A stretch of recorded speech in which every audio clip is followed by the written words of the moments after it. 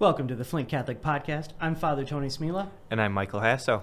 So, I don't know if you can tell by looking at me. Yeah, what day are we recording this? But we might be recording this on Ash Wednesday, perhaps. Clearly, you have not been to Mass yet today. Clearly. You got the. So I got. Although I will say I did have access to ashes, so if I wanted to. Yeah. If I wanted to fit in, I could. Certainly could. My thumb is still got a little bit of black ashes on it. Yeah. But that's the problem with priests. We get ashes on our thumb, and it's like all day long. Yeah. But I got another Mass. I got 7 o'clock at St. John Vianney tonight, so I'll be doing another round of ashes then. Yeah. So, cool. Yes, happy Ash Wednesday and happy Lent. Yeah. Happy Lent, everyone.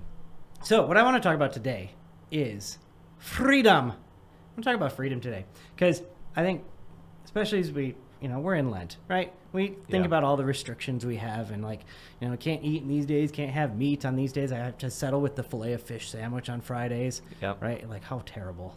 Just awful. Come on, filet of fish sandwich. It's a few steps below. Come on. Now. Yeah, for sure. Let's talk about freedom and what that actually means. So, I'm gonna put you on the spot a little bit. What is freedom, in your opinion? What is freedom? Yeah, I mean, I would say it's really. I think how I've heard this related to, and this may or may not be where you're going. Is I've heard it related to love as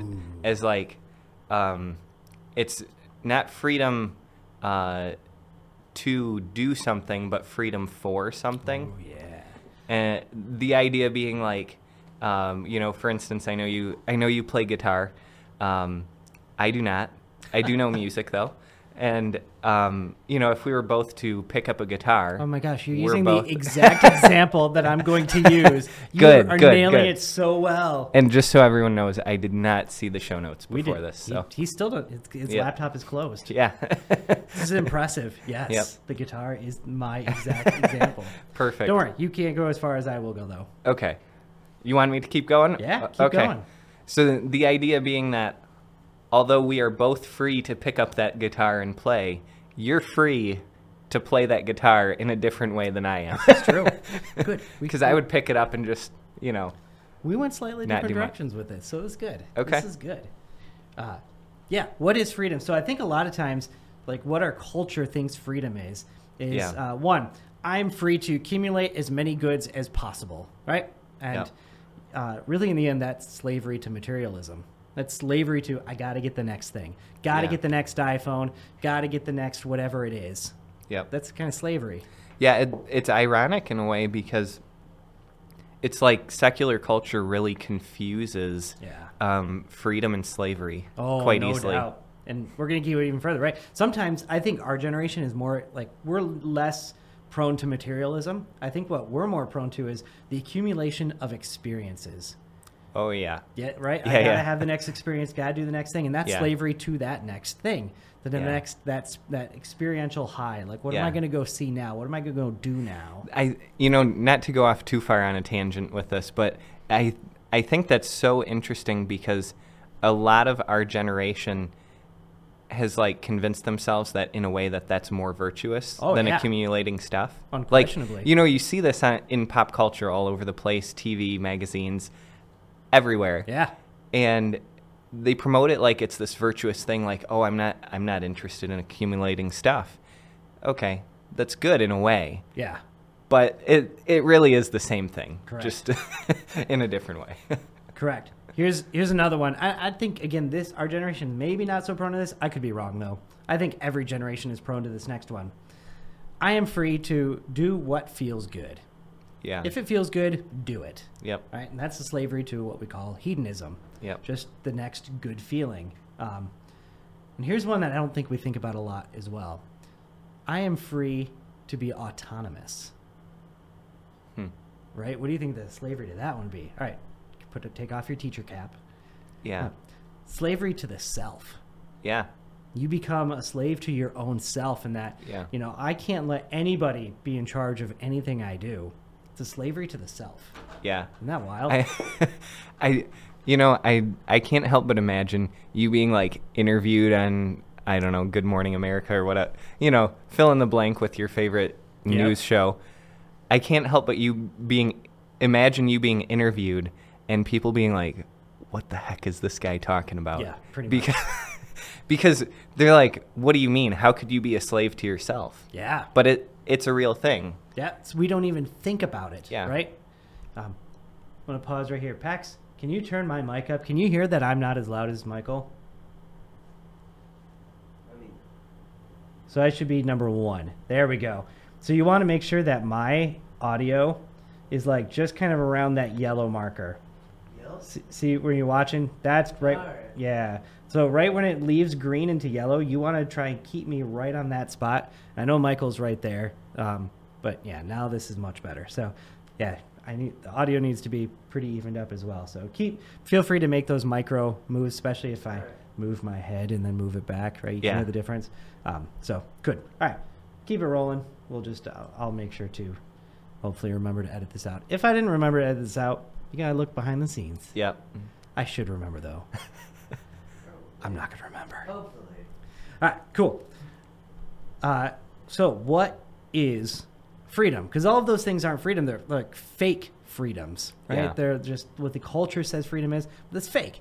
So I'll start with the Catechism of the Catholic Church. I think that's a good place to start, right? Yeah, pretty decent. I actually don't even really like this definition, but we'll start here. This is from paragraph 1731. Freedom is the power rooted in reason and will to act or not to act, to do this or that, and so perform deliberate actions on one's own responsibility. By free will, one shapes one's own life. Human freedom is a force for growth and maturity in truth and goodness. It attains its perfection when directed toward God, our beatitude. It's a lot of words. I don't know if I really like that. Yeah. But I mean, it's true. It's right? Like freedom to do things, to not do things, growth and maturity in truth and goodness. It's got to be directed towards something. I think my favorite part of that paragraph is really reason and will. Yeah. That's awesome. The rest of it, so-so. Yeah, rooted in reason, reason and will. So we got to use our minds. We got to use what our desires are, putting them in concert with each other. Yep. Yeah, for sure. sure. And really aligning them too, because that's what makes us human. Exactly. Exactly. So. I prefer Lord Acton's definition. Okay. You like this? So he uses the word liberty here, but I think they're close enough. Liberty is not the power of doing what we like, but the right of being able to do what we ought. That's nice. Right? I like that a lot. Not doing anything we want whenever we want, but it's doing what we ought to do. Yeah. And the natural next question that comes up is, well, who says what we ought to do, right? That has to be directed towards something, towards a moral law. So now I'm going to turn to theology of the body a little bit. So this, we're talking about freedom today because I'm also talking about this for the staff, and we're doing a theology of the body series. And so I'm talking about freedom in the context of theology of the body. Yep. So here's where I love this definition much more. Here we mean freedom above all as self-mastery, self-dominion. Under this aspect, self-mastery is indispensable in order for man to be able to give himself, in order for him to become a gift, in order for him, referring to the words of the Council, that'd be Vatican II, to be able to find himself fully through a sincere gift of self. Yep. And I mean, John Paul II is just the best, right? Yeah. I'll be quoting Love and Responsibility as well. And it's really good. So it's about this self-mastery. It's about that's different than autonomy, right? Yep. But there's this, I have my my desires and my will and my reason under control, and they're directed towards God, directed towards giving myself as a gift. Yep. Because that's where we find our fulfillment, is giving ourselves as a gift. Mm-hmm. And so this is where I want to bring in that example of the guitar, right? So I have a guitar, and according to the world's definition of freedom, I could do anything I want. I could even do something like this. Insert video.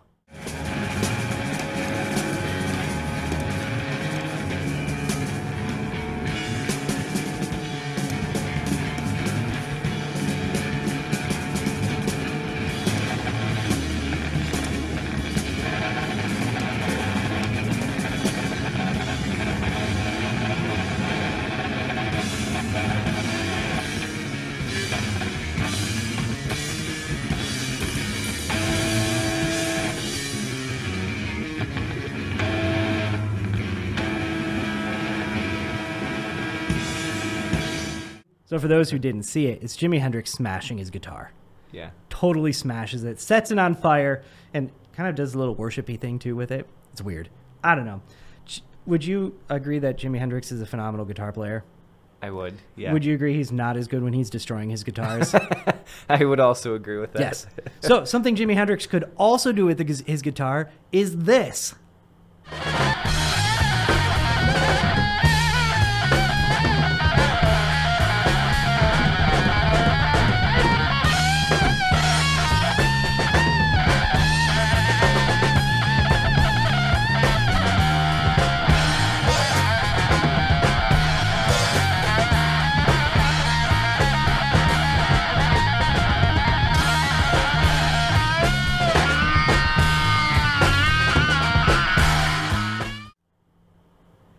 And that's Jimi Hendrix in 1970, shredding it in an amazing way, like the good kind of shred. Yeah. The guitar shred. Yeah. And not smashing. Not shredding. smashing, shredding. That's correct. Good distinction. Yeah. Right? And he's so good. And he's using the guitar the way it's meant to be used, the way it was created to be used, the way it finds the guitar's fulfillment. Right? Yeah. But in Freedom, he certainly could smash the guitar, set it on fire. And then the guitar would never be able to be used the way it's meant to be used. And the same is true with us. So freedom can be used, freedom can be abused, and can be lost. Theology of the Body, we're going to go back to it because there's a second follow-up to this, and I love this. This is where you were spot on because it's about love. The power to express love. Precisely that love in which human person becomes a gift, and through this gift, fulfills the very meaning of his being and existence. I love that the definition of freedom is the power to express love. Yeah. Like, we cannot express love if we don't have freedom. We are incapable of expressing love outside of having freedom. Yeah. And I think something that I'd add too, because oftentimes you'll hear people say this about other religions, like, oh, all religions are pretty much the same. I promise you that what Father Tony just said, you will not find that in any other non-Christian religion. It does not exist. That's correct. There's nothing even remotely close. Yep. So, yeah, I just wanted to point out the uniqueness of that, because I think we as Christians, and especially Catholics, where, we tend to have this like Catholic bubble about us, just growing up, receiving the sacraments and stuff like that, and often in Catholic schools, and we don't realize others don't have this. Yeah. Others don't have this sense of a God who is love, and how the purpose of freedom is love. Can I go off on a small tangent here? So I'm playing the video game God of War right now. Okay. And that's quite a tangent, is it not? It is. So it's kind of takes place kind of amongst this mythical world, amongst the ancient pantheon. So one of the main characters is a Spartan god, and he's the son of Zeus. And you see all these different gods and how they're relating to each other, and how you have this human bickering, and it's just a total mess amongst the gods. Yeah. And people believe this. Like, this was a part of ancient religions. Oh, that the gods were just as screwed up as we are. Yep. Right? That love and freedom has nothing to do with it. That we're just pawns in a mere, game of life. Yep. And that's how radical the Christian faith is. Like, nowhere else do you find that. Yeah. So good. So this is where the Catechism of the Catholic Church actually has some good stuff. What are some threats to freedom? What are things that keep us away from freedom? Ooh. I know, right? So you gotta look at the threats. And by deviating, this is from 1740, by deviating from the moral law, man violates his own freedom, becomes imprisoned within himself, disrupts neighborly fellowship, and rebels against divine truth. Wow. That's a much better statement than their first definition of freedom. They're much better at defining what are threats to freedom than what freedom actually is. Yeah. Right? Becomes imprisoned within himself. Right? I'm loving your critique of the Catechism, by the way. Sorry, Pope Benedict. Sorry. I mean, I'm sure he didn't write every paragraph. He did not. He did not. Hey, I'm just saying if I were to do it, I'd do it better. Yeah. Exactly. It's not true. Yeah. That's not true. He becomes imprisoned with himself, disrupts neighborly fellowship. I love this last one too. Rebels against divine truth. Yeah. We weren't made for going against the moral law, right? The Yep. moral law is there to give us freedom. This is the instruction manual on how we are to live. Yeah. And yet we see so much rebellion in our world today that rebels just against this idea that no, I've got to be God. And we see all the terrible things that come because of that. Yeah. Ugh. We see this in Scripture as well. So we all know John 3:16, right? Yeah. Right? You go to a football game, you see the sign in the end zone, John 3:16. For God so loved the world that he gave his only son so that everyone who believes in him may not perish but have eternal life. Right? Yeah, most of us know that. I like John 3:17. And if you don't, you can go memorize it now. Go memorize it now. Just pause this. Yep. Actually, don't do that, because I like John 3:17 even better than John 3:16. I like John 3:17 even better. For God did not send the Son into the world to condemn the world, but that the world might be saved through him. That's a great one. Right? It's so good. But again, it doesn't even end there. I want to go all the way to verse 21, because this whole paragraph is phenomenal. Those who believe in him are not condemned, but those who do not believe are condemned already because they have not believed in the name of the only Son of God. And this is the judgment, that the light has come into the world, and people loved darkness rather than light because their deeds were evil. For all who do evil hate the light and do not come to the light, so that their deeds may not be exposed. But those who do what is true come to the light, so that it may be clearly seen that their deeds have been done in God. One of the major themes in John is light and darkness. We see he uses it throughout the entire gospel, light and darkness.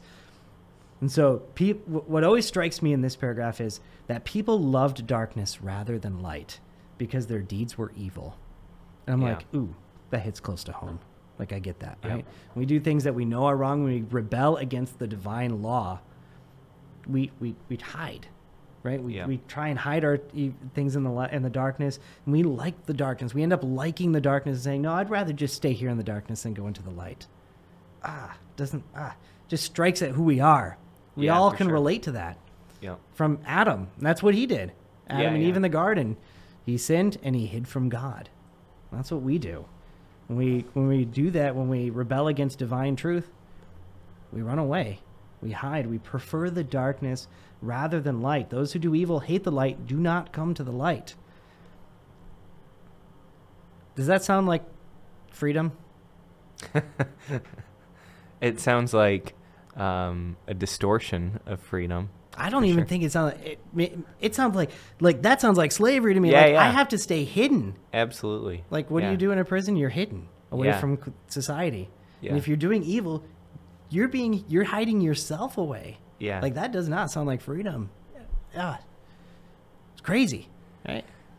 I'm just wondering, why do you think it is that we as humans so often confuse these two? Like, what? Yeah, that's a great question.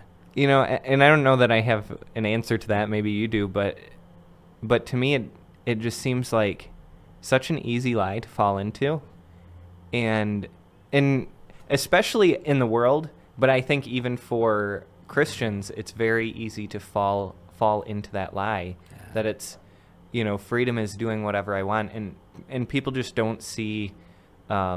They don't see the slavery aspect of it. Yeah. It's probably one of the eternal questions, right? Yeah. Part of it is we're just being lied to constantly. Yeah. You know, I mean, there's a spiritual gaslighting that happens all the time. Oh, this will make you happy. Yeah. And then we do get that little high off of it, but then we fall. And it hurts, and it's not fun. Yeah. You'd like to think that they'll be like, oh, yeah, it's so obvious we can do this. Yeah. But we do fall all the time. It's not fun. Galatians chapter 5. For freedom, Christ has set us free. Stand fast, therefore, and do not submit again to a yoke of slavery. It's good, but it's just what we were talking about, right? Yeah. How often do we see the yoke, we go to confession perhaps, and we take the yoke off and we be yoked to Jesus, and we're like, yes, let's go. And then 10 minutes later, I'm going to go back to that other yoke, yoke of slavery. Yeah. We do it all the time. A wise priest once told me, everything I ever gave to God has claw marks on it. Right? We hold on to these things, and we're like, I don't want to give them away because I'm comfortable here in the darkness. And I'm scared of the light because I don't know what that's like. Yeah. Don't submit to the yoke of slavery. Let's go to Love and Responsibility from John Paul II. Great. I've read more than half of this book. It's a hard read. That pretty much counts as reading it. I think so. And it took me 5 times as long to read half the book than it would be to read any other book. So, slight tangent. That's exactly how I feel about Sister Faustina or Saint Faustina's Divine Mercy. That's how because there's so much repetition. There is a lot of repetition. So I'm like, I don't know, I think halfway through or whatever. After the first third, I was like, I basically read this all.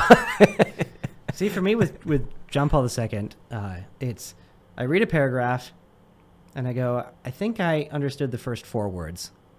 And then I got to go back and you got to okay, what is he trying to say here? Because he's writing in Polish, which is then translated to English, and he's already difficult to read on top. He's a philosopher on top of everything. So philosophers are already difficult to read. You can see it in his writings. It's like, that's what I was going to say. It's like when you read one paragraph of John Paul II, it's like if you get done with the work, it really means you've probably read it 2 or 3 times, because every paragraph you get done, you have to sit with it for a second, and then you go back, you read it again, and you get halfway through and you're like, wait, did I even just read that again? Because I need to sit with it. Yes. Yeah. Not to discourage anyone from reading John Paul II, but be ready. Well, be ready. I was going to say, it depends on what you read. This is true, too. Because, especially if you read some of his homilies and stuff like that. Those are good. Awesome. Yeah. But some of them are just Vatican intense. documents that he writes. Yeah. Those are good. Theology of the Body, though, that's more like you might want to read an intro or something first. Yes. Before you get into it. Yes. And Love and Responsibility is just like that. Yeah. But it's so good. Yep. So here's the parts that I can pull out and talk about. Love consists in the commitment of freedom, because after all, love is self-giving. And able to give oneself means precisely to limit one's freedom on account of another person. Wow. That's part of most of my wedding homilies. I'll say that, right? We have to limit our freedom on account of another person. That's what love consists of. And it's a commitment of freedom, right? We can't just, I freely today choose to do, it's a commitment to that freedom to love somebody. Yeah. It's a giving of yourself. And remember what we said earlier, you have to have freedom in order to love somebody. You have to be in control. Freedom is a necessary component of love, and it's precisely to limit that freedom on someone else. He continues, the limitation of one's own freedom would be something negative and unpleasant, but love makes it something positive, joyful, and creative. How cool is that, right? Yeah, we often think that limitation of our freedom is oh man, it's Ash Wednesday. I can't eat all day today. No cheese curds for me today. Yeah. And we're like, man, that's negative and unpleasant. Yeah. But why do I do this? What's the purpose of it? Well, especially today, as the Pope has said, we're going to unite this with the prayers for Ukraine. Yeah. Great. I'm happy to do this. Let's go. Let's do this. Yeah. Right? There's something about it. And I'm sure as someone who's married, right? There's parts in your marriage where you're like, man, I'm so happy to limit my freedom here in this area for this person. Right? Yep. For sure. And that's really where when we start to really put it, oh yeah, I've done this before in my life. I'm happy to limit my freedom here for the sake of this other person because I love them. Yep. Love engages freedom and fills it with what the will clings to by nature. It fills freedom with the good. Love fills freedom with the good. I want that on a t-shirt. Yeah, you're right, Pax. Yeah. I want that on a t-shirt. Yeah. Love fills freedom with the good. Wow. I know. So I feel like we could just, next episode, we'll just quote that, and then we'll just let it sit for an hour of silence. We're just going to stare. Yeah. Love fills the freedom with the good. That's what I got on freedom. Isn't that a great spot to end to? Yeah. That quote, so good. Yeah. Love fills freedom with the good. So freedom is something that we don't necessarily think about all that often. but it's such an integral part of what it means to be who we are, because God does not abridge our free will in any way, right? He gives us total freedom constantly because we have to be given total freedom in order to love him. Yeah. And so it's something that's been given to us, this gift of freedom. Do we use it well, or do we throw it away and become enslaved to all these other things? I know I didn't want to talk about Lent a whole lot today, but that's why Lent is like so great. Yeah. Because it's that ability to, okay, here are the things that I'm attached to. Here are the things that I'm slave to. I'm going to, as best I can, put them away. And let's attach ourselves to God. Let's live that true freedom, that freedom that allows me to love in the fullest possible way, which is how we were created. Yep. It's good. Any Yeah, final thoughts? I was just thinking about this recently of like, how is it that every time around this time of year, I'm just like so ready for Lent because I can tell that, you know, I just need that lentiness to life, to quote you. The Lenti life. Yeah. I think it's February. Yeah. I think it's just the month of February, which is so terrible. I'm like, we pick up bad habits in February, and we're just like, all right, I need Lent to heal from February. I was gonna say it was from all the feasting from Christmas and that could be it too. All of the past year, but it's just I don't know. Like come maybe a month or so before Lent, I'm just like, man, I really need this. Like I can tell that I need it. It's almost been extra hard for you this year as Lent was so far out. Yeah, like, yeah. Easter is gonna be real late this year. Yep. Yeah, that's why I said about a month before. I was like, yeah, a few weeks ago I was like, yeah, I could use some lentiness in my life. Use some lentiness. That's right. That's right. You know what also this means too, though, which is kind of unfortunate, that happens near the same time. The most wonderful time of the year is Shamrock Shake year. Shamrock Shake time. I'm thinking about food today. Yeah. I'm sorry. I can Shamrock Shakes are so good, though. I had one before. So I was actually able to enjoy a Shamrock Shake before Lent started this year. Yeah. That was great. That made me feel good. You know, this conversation reminds me of somebody, I can't recall who this was, but there was somebody I was talking to one time, and they were saying how, like, they were really getting into fasting and stuff like that. And this is almost sadistic. Like, it makes me wonder about this person. Maybe their level of holiness might be far, far beyond mine. But they say that when they're fasting and like the rest of their family isn't, they actually enjoy like smelling their family's food and stuff like that. What? I do not understand. I know. No way. Nah. I'm like, well, it's wonderful that you're holy enough to resist while your family's eating and you still have a meal with them and whatever, and you feel like you should be fasting, wonderful. But to actually like smell their food and to get enjoyment out of that, I'm like, yeah. I'm sorry. The food I had last night was fantastic, and it smelled just as good as it would today. Yep. I think that means we're kind of out of things to talk about. Yep. All right. We'll see y'all next week. God bless.